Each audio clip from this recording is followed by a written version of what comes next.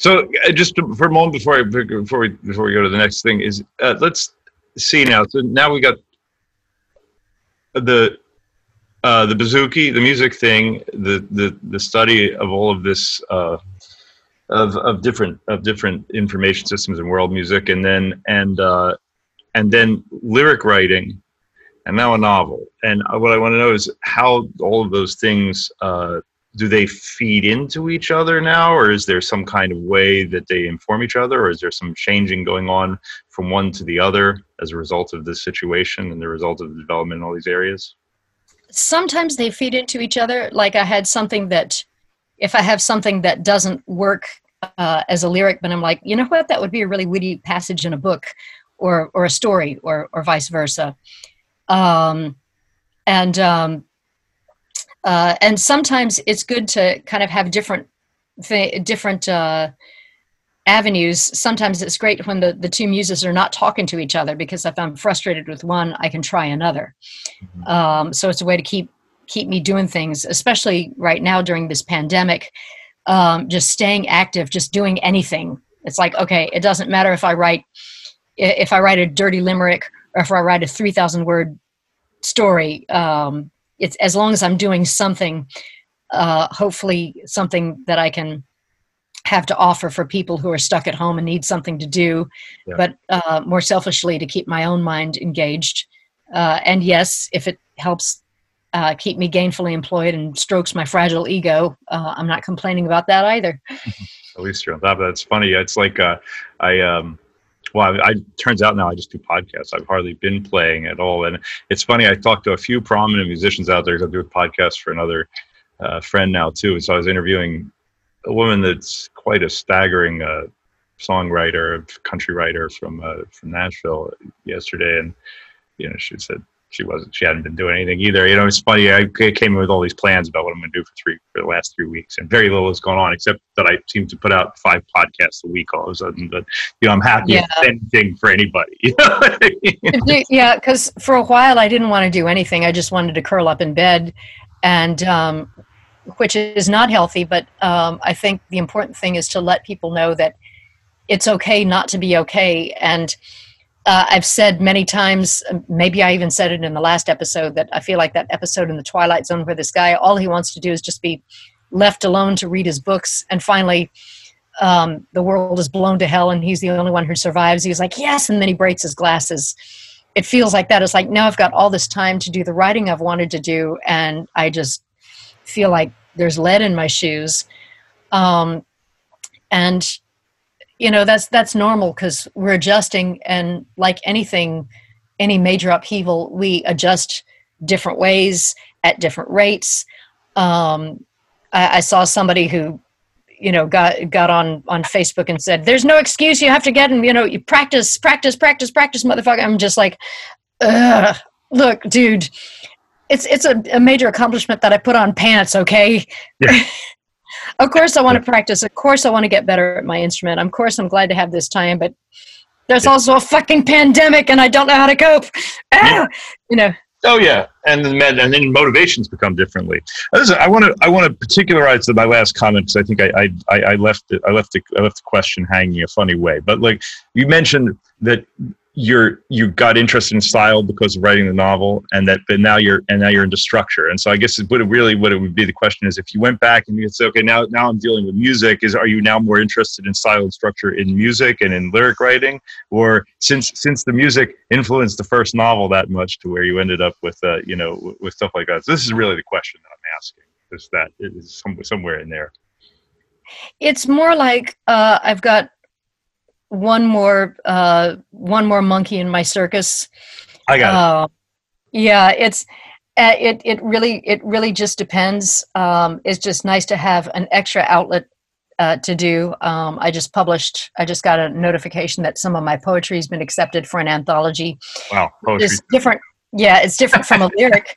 Yeah. A friend of mine who's a wonderful poet, Gwendon Alexander, who's written a wonderful book, a couple of collections called Poets Are Not Useful and Digging Up My Bones. She helped me with, it's different, with a poem, which doesn't necessarily have to have meter. I mean, it can, but it's more like a snapshot writing a story has to make sense. A poem has to make sense. Lyrics do not.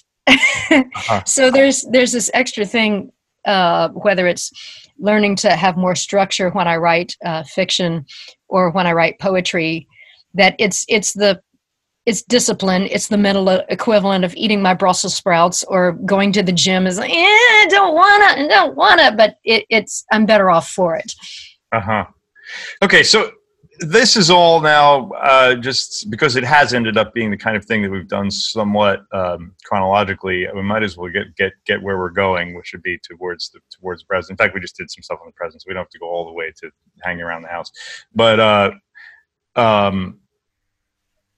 you were at the novel. How long ago was that? That came out in 2016.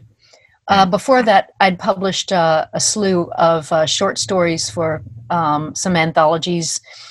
Some of the early stuff, I'm like, oh god, because in the early days, I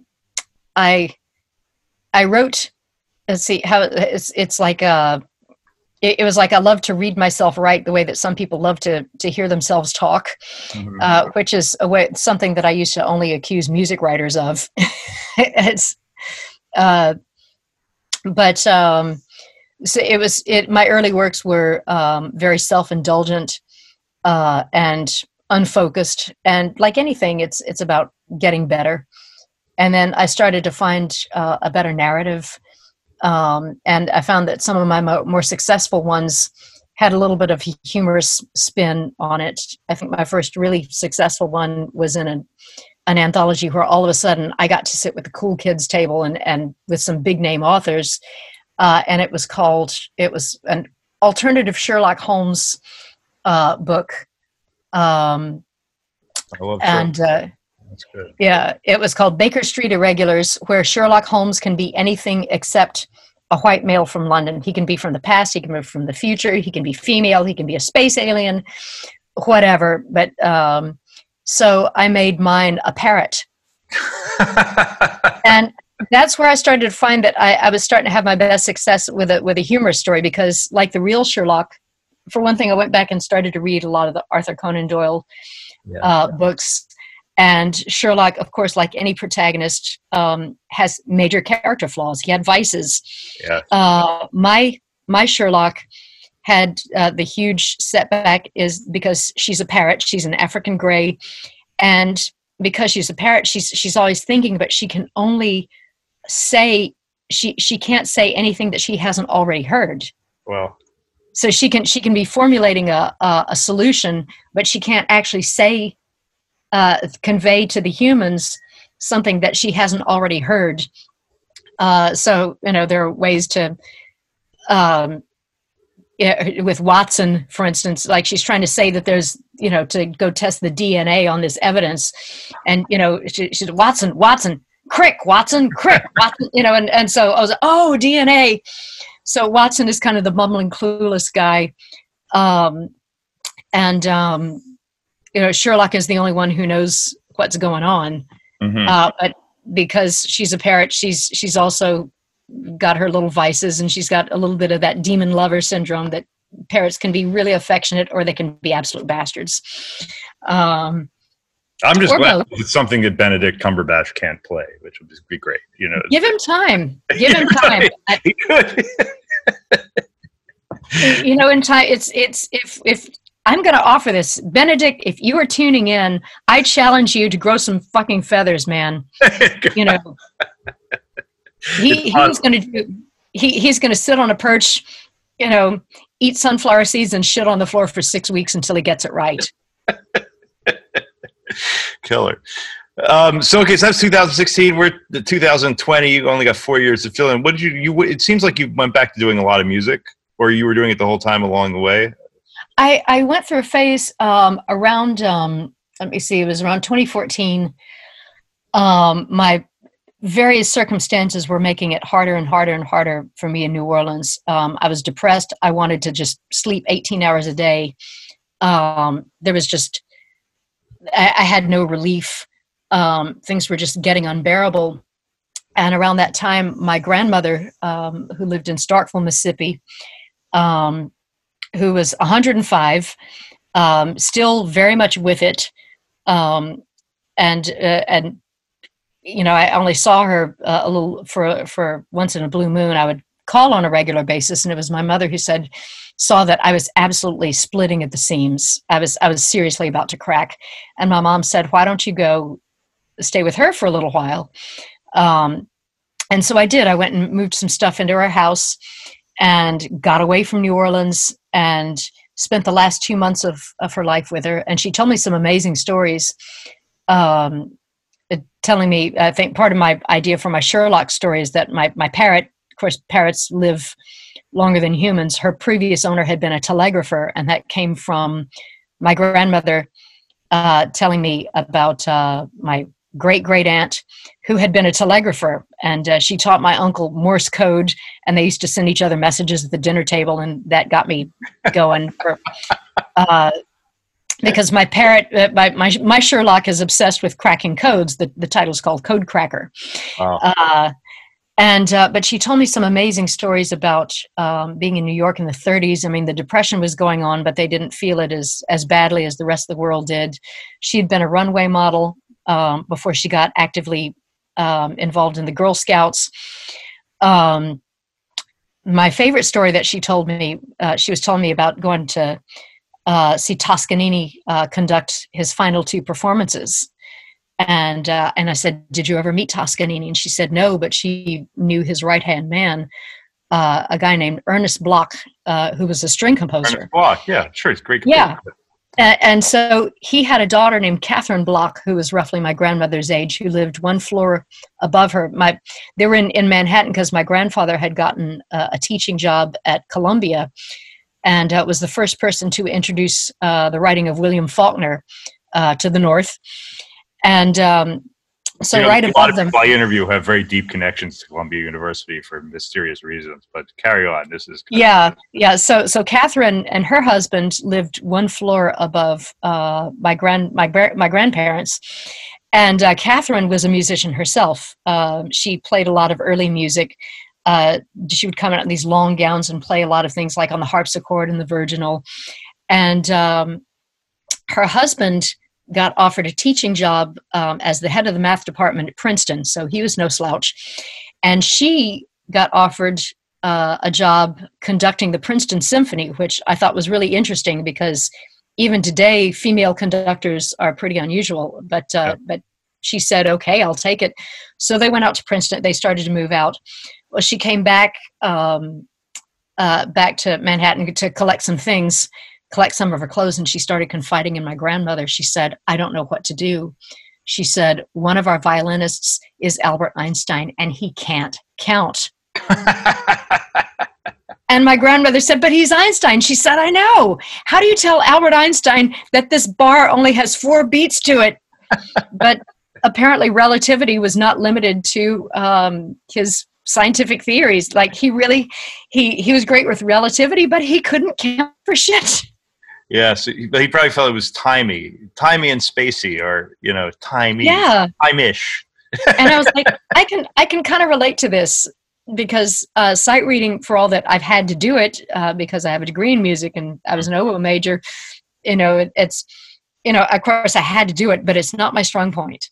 Yeah. Reading is tough for me too, and I've learned that I started dealing with it late in life. Well, I guess I got it on the cello when I was younger, but not to enough of a thing to where I know what everything is, but really functionally reading is difficult for me.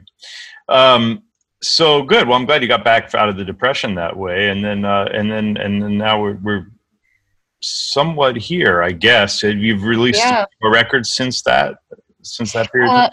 No, but I've released one single at a time, and until this crazy pandemic hit, I was all set to release a collection of all the singles that I had done since then. I was actually in the middle of filling out paperwork to immigrate to Australia in 2016. Yeah, because I had done 2 tours, one lasting 4 months, one lasting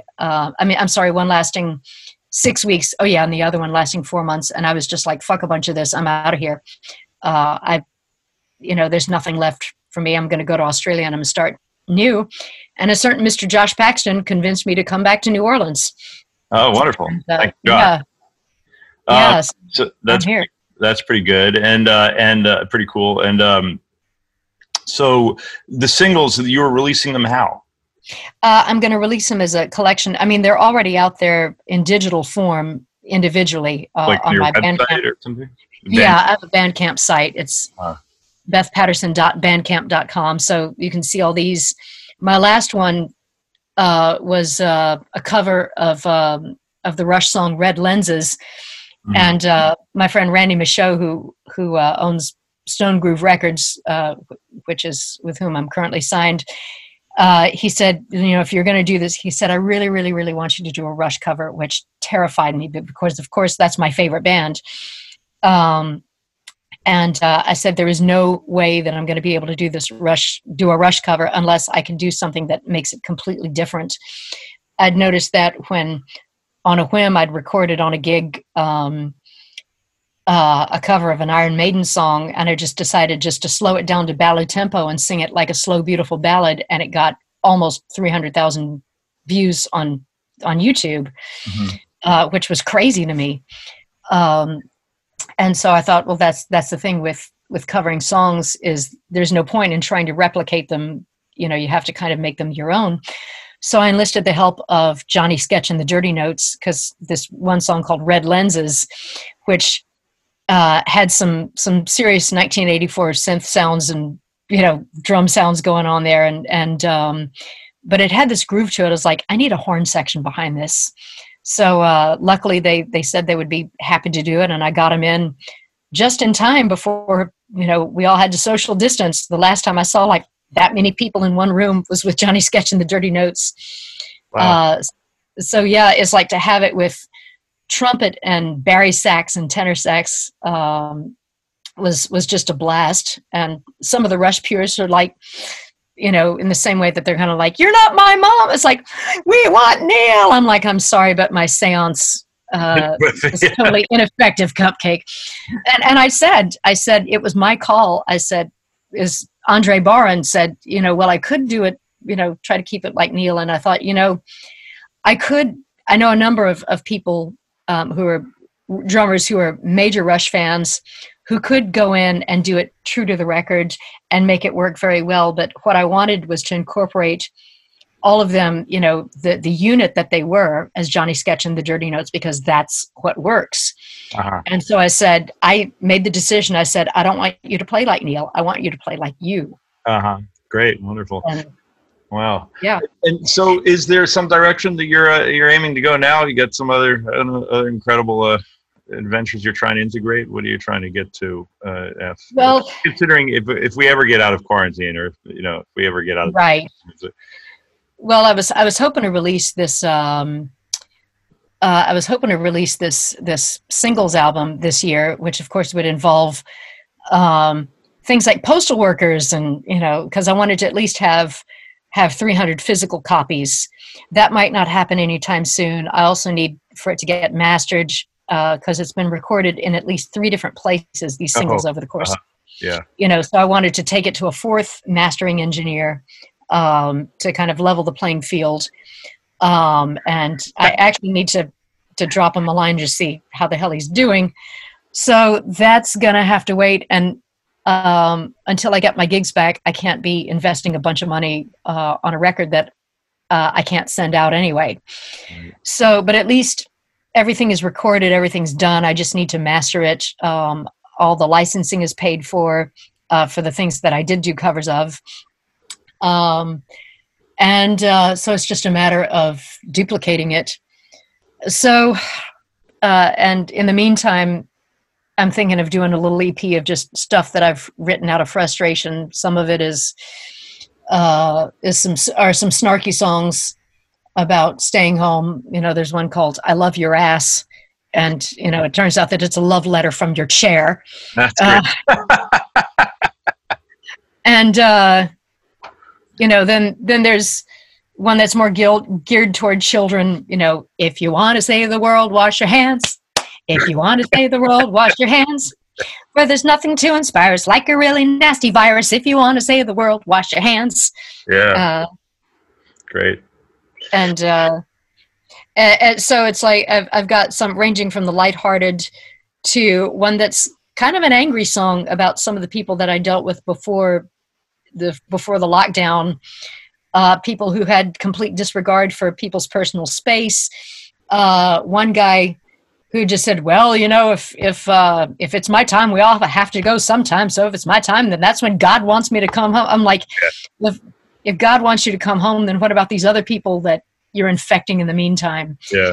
So, you know, it just, you know, it was a way of me trying to put it all into words without coming across as too angry. You know, it's a way of saying, I'm just saying